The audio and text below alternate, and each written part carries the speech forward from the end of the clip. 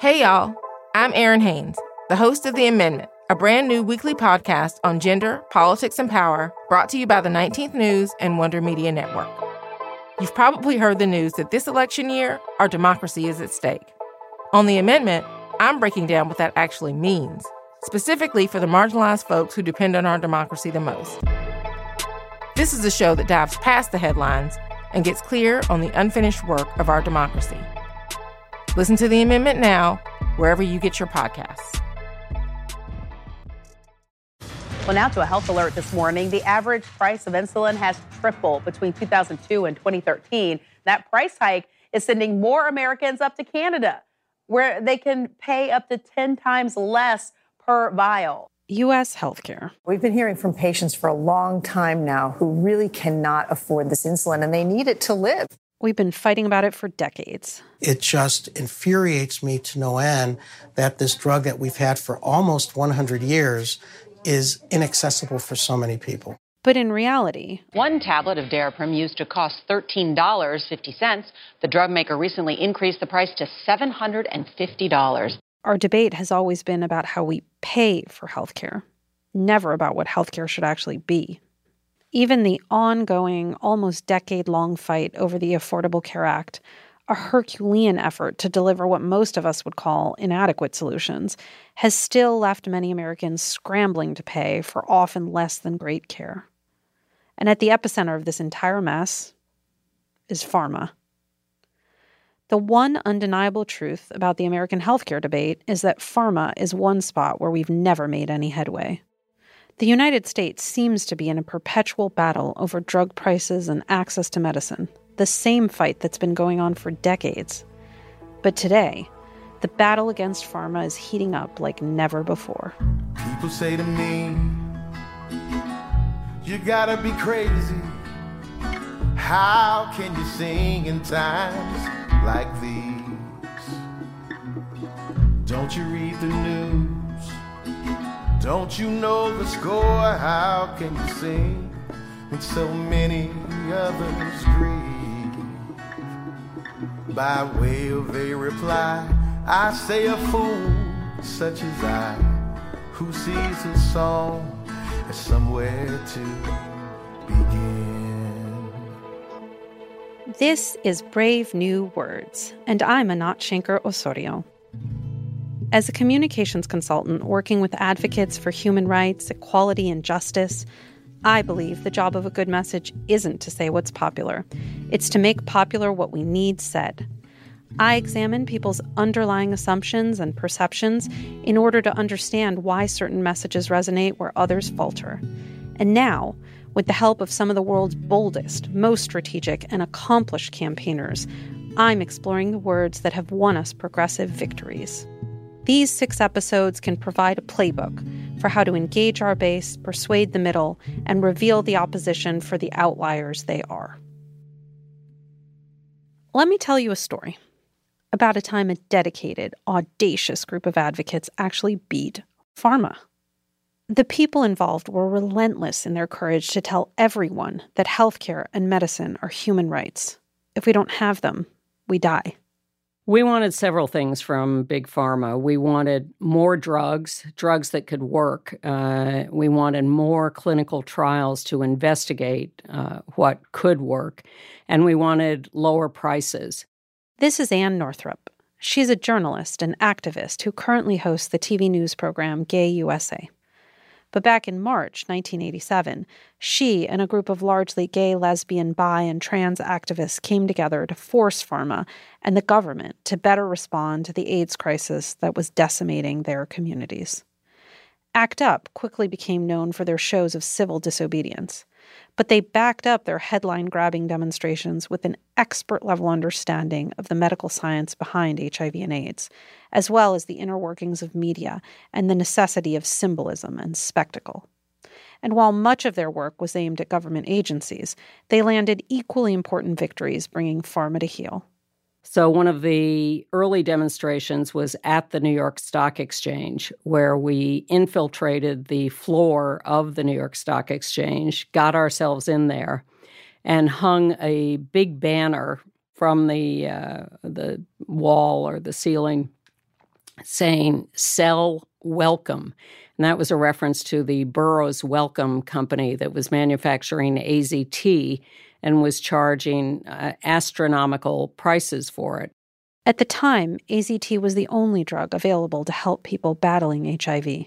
So what we wanted was for the stock traders to sell that stock so that the price of the stock would go down and thereby influence the company to drop the price of AZT.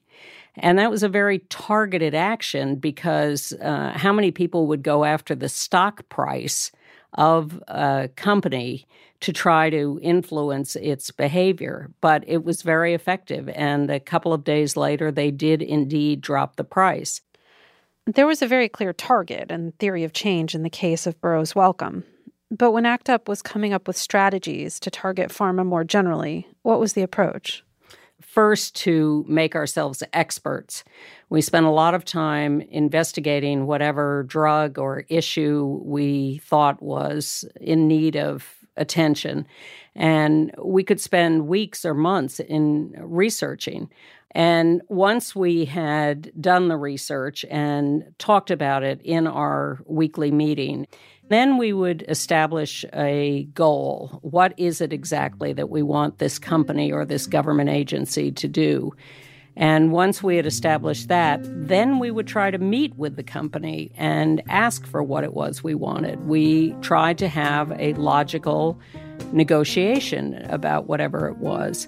And it was only after that failed that we would start a campaign of demonstrations or activism to try to publicly shame the company or the agency into doing what it is we thought they should do. I think the FDA is actually a great example of that. And we were also very careful to characterize these demonstrations in a way that was understandable to the general public when we had reached that stage of public humiliation. And so this one was called Seize Control of the FDA. And we brought activists from around the country to surround the building and shut it down for a day. And one thing we did that I thought was very effective was we invited in the national press, and by that time we had enough of a name, and there we were attacking the FDA. That was unique. So the whole national press showed up because this was Washington, D.C., and three of us talked to the press and gave the sort of opening remarks in very brief and targeted ways. I can remember talking about you think the government is trying to save your lives, but they aren't. And that was the basic message I wanted to get out. And when we finished talking, we said to the press, over there, we have lined up 50 people. Each of them is from a different state. And so you can go talk to someone from the state that you represent with that hometown newspaper here in Washington. And there was this brief moment where they paused and they looked at us like we had lost our minds, and they looked at the lineup of 50 people, and then they just went running to that lineup of 50 people so they could get local sound bites for their newspapers and TV. So, seize the FDA, obviously the famous slogan, silence equals death. What went into, or what was the thinking when you would move from this more not stealth, but like insider negotiation mode to this public, let's actually shine a light on this? How did you all make choices about the language that you would use and how you would frame the issues? We were looking to talk to the American people and to get them to understand, because our ultimate goal when we had gotten to that stage was to put pressure on the institution. The FDA changed its drug approval process very shortly after that demonstration, and it was because public pressure is brought to bear. So we had to talk not to the media, but through the media to our real audience, which was the American people. We had to change public opinion or educate the public on how to understand these things. Mm-hmm. And our goal, therefore, was to speak in very direct, very simple terms, not talk over anyone's head, not use language that was too obscure, too scientific. We had full confidence in their ability to understand the concepts and to act on that when we explained it to them. But we also understood that they had never had the chance to understand these things, so we took responsibility for explaining it in simple ways. What was it about ACT UP that made you so successful? Certainly the life and death urgency, combined with the privilege of people who were willing and able to fight back, people who were able to get arrested. I've probably been arrested 20 times in ACT UP demonstrations. There are not that many people who are willing to go out and get arrested in the street or who can get arrested in the street. Certainly, we know how the police treat all sorts of communities, and can we tell those people, go out and get yourself arrested? No, because of how they're going to be treated. We were treated better. I think the life and death urgency, and that is not to say that people are not facing life and death urgency in the context of how pharma treats them, but they're just, I don't know, there isn't the same willingness to put their lives on the line in this way. And I think to sound a little too stereotypical, but I think it's true that there's a power structure that wants to maintain power, and they're just not giving it up anytime soon. As a result of countless protests and demonstrations, ACT UP forced the price of AZT down by 20%, sped the release of multiple AIDS-related treatments, and changed the entire process behind clinical trials in the United States. So, how did we end up like this? If ACT UP gave us an anti-pharma push government to do more blueprint over 30 years ago, it's almost entirely a story of corporate greed and the pay-to-play politics we've come to expect across industries. But we need to focus on our role in this mess. As progressives, we've failed to engage a motivated base to persuade Americans to make and keep this issue top of mind while voting. We can't control what pharma says or does or how much money they have to do it, but we can control what we say and how we say it. For a long time, the rhetorical strategy on our side has been all about markets. Let markets be markets and give consumers better choices.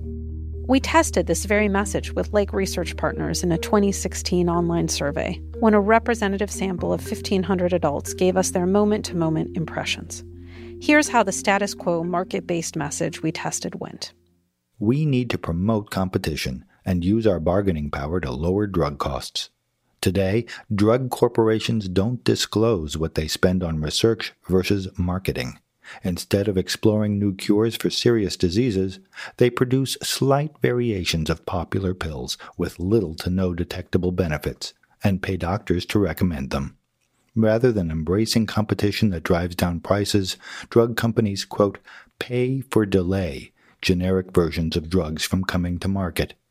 Drug corporations are monopolies using patents and price fixing to rig the market for their profits. We must outlaw these practices and let the market for drugs operate like a true, free, and fair market. So how'd this message do? Okay, in terms of convincing the middle. But with this issue, our core job isn't so much persuasion. People already hate pharma, and they know they're the bad guys. Our job is activation, getting people to put and keep this issue top of mind when there is so much happening in politics and outside of it. And no one is getting out of bed to go marching for better regulated markets. A market-based appeal is meant to make us sound like the reasonable adults in the room. But it doesn't drive our base, and it doesn't put any moral stake in the ground. It tacitly accepts our opponents' terms, that medicines are rightly thought of as things we buy and sell in a regular market, not matters of life and health that should be freely available to all. Also, pharma has a counter-narrative if we're in the market frame. They sell themselves as necessary to innovation, progress, and saving lives. They're the people who are bringing the very best and latest goods to that market. And they're happy to spend some of their billions to put out ads to spin this kind of story. When I was diagnosed with MS, the first thing I thought about was my family. I came home and cried. But as I've seen my disease progress, the medicine has progressed right alongside it. Trying to make medications more affordable is important. But if Washington isn't careful, we might leave innovation behind. Let's fix the system the right way. Innovation is hope, and the last thing you want to lose in life is hope. In fact, pharma has been so successful at reinforcing their position within what we're conditioned to think of as a healthcare marketplace that Democrats cut a deal with them to ensure their support to help pass the ACA. There was prevailing wisdom at the time that you would have to divide the industry in order to pass a major reform. That's Margarita George, Executive Director of Healthcare for America Now, also referred to as HCAN.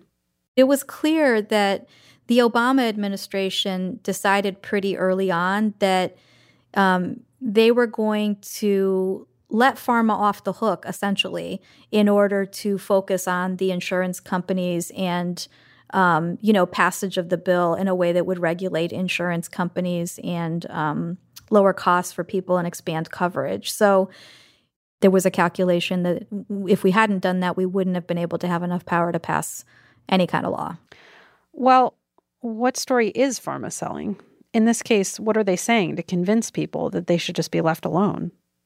Well, I mean, I think their story is a simpler story because there's so much fear and worry about healthcare. And so I think a lot of the messages that we hear from the industry are, healthcare is really expensive. We have to charge you this much.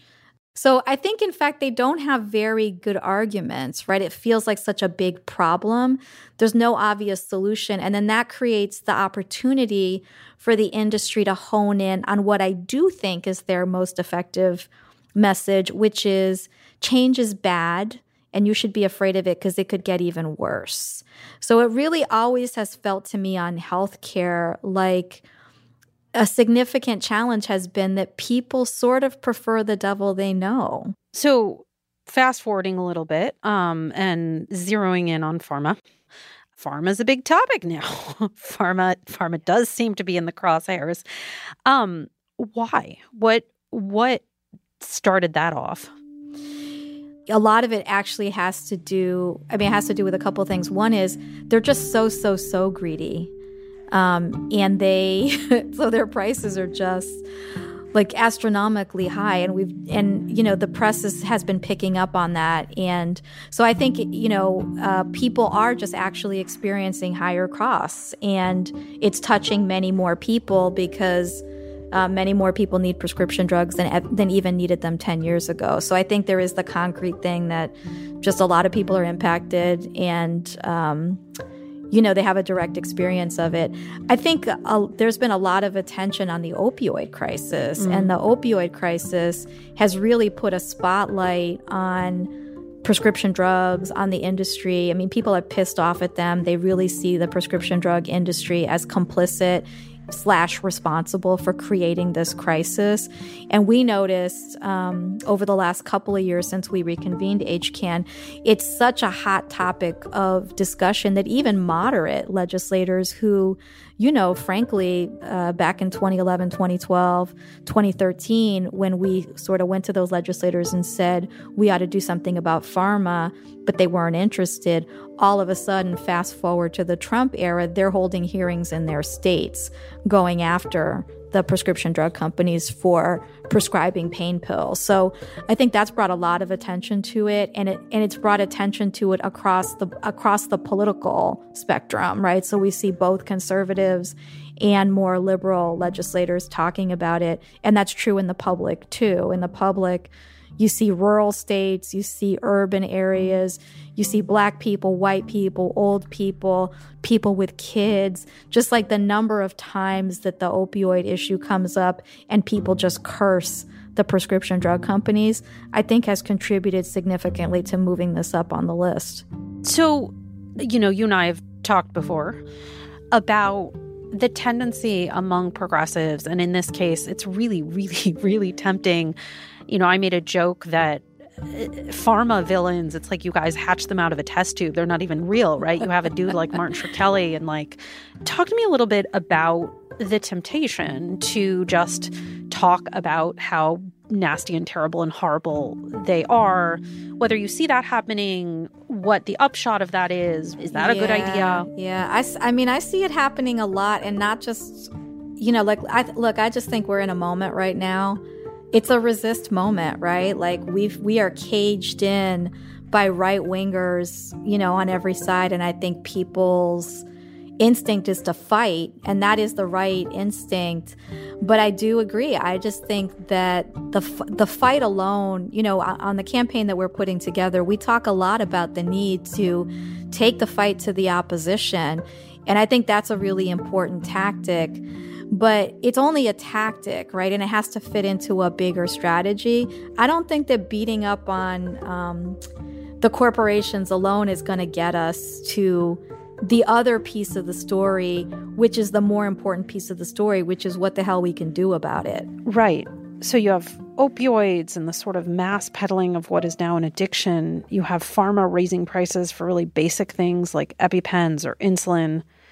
So how do you tell this story? How do you mobilize people to change the rules regarding pharma? My view is that, people are pissed off at pharma and they hate the prescription drug companies. That's not going to be enough to get us the change that we want. And so partially what we need to do is, have an aspirational story that helps inspire people to believe that change is possible and that they actually have a role in it, right? That we have a right to affordable medicines in this country, even more so on prescription drugs than some of the other healthcare issues, because it's largely taxpayer money that's funding the research and development and innovation. And so, telling that story that connects those dots gives people a little bit of new information, because I think actually people don't know that we're paying for research and development, is going to be critical to the organizing and constructing that kind of conversation that we can repeat over and over and over and over again in the field, in real person interactions, and then, online in our messaging and in the media are going to be really, that to me is sort of what we need to do to a huge scale in order to get us to where we need to go. What Margarita is highlighting is critical. It showed up loud and clear in that same online survey I mentioned earlier. You already heard how the let markets be markets messaging on pharma proved inadequate. Here's another way to frame this debate, a winning message we tested. Whether it's routine, like strep throat, or scary, like cancer, illness reminds us that at our core, we're all human. Everyone wants proven treatments without fearing we'll go bankrupt to get them. Corporations extract large profits selling medicines developed from publicly funded research so that we pay for drugs twice, first in taxes and then at the pharmacy. Life and health should not be for sale. Studies show that around half of prescription drugs come from research we fund with our public dollars. We must make these essential medicines affordable for all Americans. Everybody deserves the best chance possible to live healthy lives. A life-saving medicine doesn't work if people can't afford it. Talking about medicines not like any old widget from a market, but highlighting that they're public goods, invented at public institutions, funded by our tax dollars. That's messaging we found that's both persuasive to the bulk of U.S. adults and moves our base from agreement to action. And to win on this issue, we need to seize the moral high ground and make clear that we have the solution, that innovation, drug discovery, and better, quicker cures happen when drugs are public goods. However, inside the government, the fight against pharma is running into many of the same issues that have frustrated outside advocates. One of the main roadblocks against dealing with pharma? Well, the short answer is they have all the money. That's Dan Riffle, Senior Counsel and Policy Advisor to Representative Alexandria Ocasio-Cortez.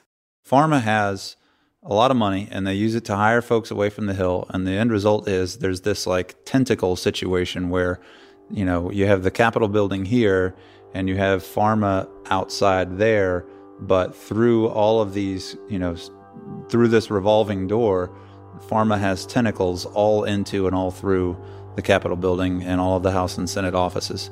So, a good example, I remember a couple of years ago, there was an issue where a pharmaceutical company was given exclusive marketing rights to a drug related to Zika virus. This is like at the height of the Zika mosquito scare that was going on. And so one pharmaceutical company had exclusivity, and another office started circulating a letter around this issue and saying that, there should be more competition. And the letter hadn't even gone public, hadn't been sent yet, wasn't finalized, still working on the text, still trying to get more co-sponsors on it. And just by, telling them that, yeah, that sounds good, I'll support it.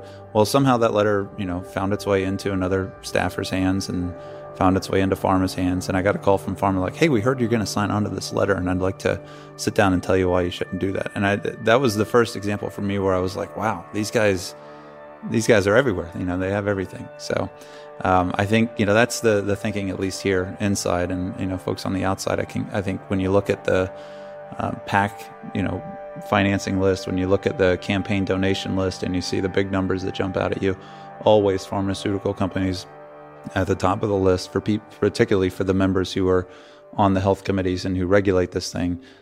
It's easy to see why pharma has the power that they do. And in terms of language and messaging, it's obviously a complicated issue. There's a lot going on. What do you find to be the most compelling kinds of messages to get people activated or persuaded on this issue? Yeah, that's a really good point. I mean, I have worked in Medicare for All, and so I mostly work in the health insurance part of it, which obviously overlaps with pharmaceuticals. But, I think I'd be interested in polls just on the percentage of people who understand words like copay and deductible and coinsurance. Because famously the president, not so long ago found out that healthcare is complicated, but, to his credit, it is complicated. And I think, there's plenty of people here who work on healthcare in Capitol Hill who don't know all of the acronyms, who aren't familiar with, all of the sort of mechanisms and the Rube Goldberg system by which healthcare is financed and delivered in this country. And so I think it's incredibly important to not talk about utilization rates, but talk about going to the doctor, how many people go to the doctor, to not talk about deductibles and copays and out-of-pocket costs, but to talk about how much money you spend on healthcare, and to kind of put it in layman's terms and real words that people can understand. Because if we start talking, in wonk speak to each other, and we only talk in that language, then we're only talking to each other, and it's not getting outside of Washington. What Dan's mentioning is something we see in the testing. Even single word differences flip people's view on pharma in meaningful ways. So, for example, when we asked persuadable respondents for their views on, quote, prescription drug companies, they were net positive. Slightly more people rated them as favorable than unfavorable. But when we asked the same kinds of people about prescription drug corporations, we saw those ratings flip, and a majority now gave pharma negative marks. The same goes for asking people about prescription drug costs versus prices and whether we should regulate them. Costs suggest to people some kind of inherent value. That's just how much the thing is worth. Price, in contrast, implies a choice somebody made to charge a certain amount. So, what can we learn from all of this together? Lesson 1 is seize the moral high ground. Frame your argument in terms of life and death, whether that's silence equals death, as ACT UP so famously put it, or life and health shouldn't be for sale, as came through in our testing. Lesson 2 is that clear, well-defined language is required, especially in an issue riddled with jargon and endless acronyms. And lesson 3 is we must curb the progressive tendency to focus just on problems. We must present people with the chance for big, bold solutions that will improve our lives for generations to come. Here's one example from Dan's boss, Representative Alexandria Ocasio-Cortez, making just this case to the face of a pharma CEO. We, the public, we, the people, developed this drug. We paid for this drug. We led and developed all of the grounding patents to create PrEP, and then that patent has been privatized, despite the fact that the patent is owned by the public. We refuse to enforce it. There's no reason this should be $2,000 a month. People are dying because of it, and there's no enforceable reason for it. We own the core intellectual property for it, and as a result, people are dying for no reason. Shifting from drugs as market goods that we make a little bit cheaper to describing what they really are, essentials that are almost always invented with our public dollars, paves the way for re-envisioning what's possible in this issue.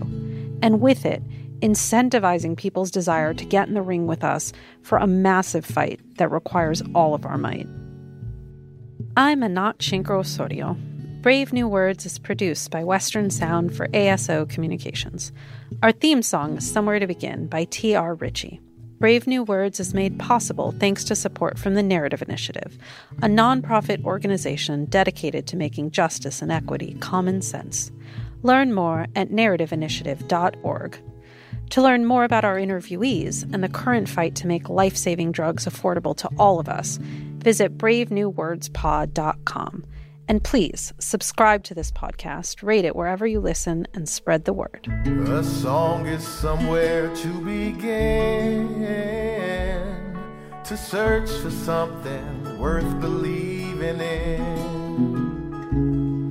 If changes are to come, there are things that must be done, and a song is somewhere to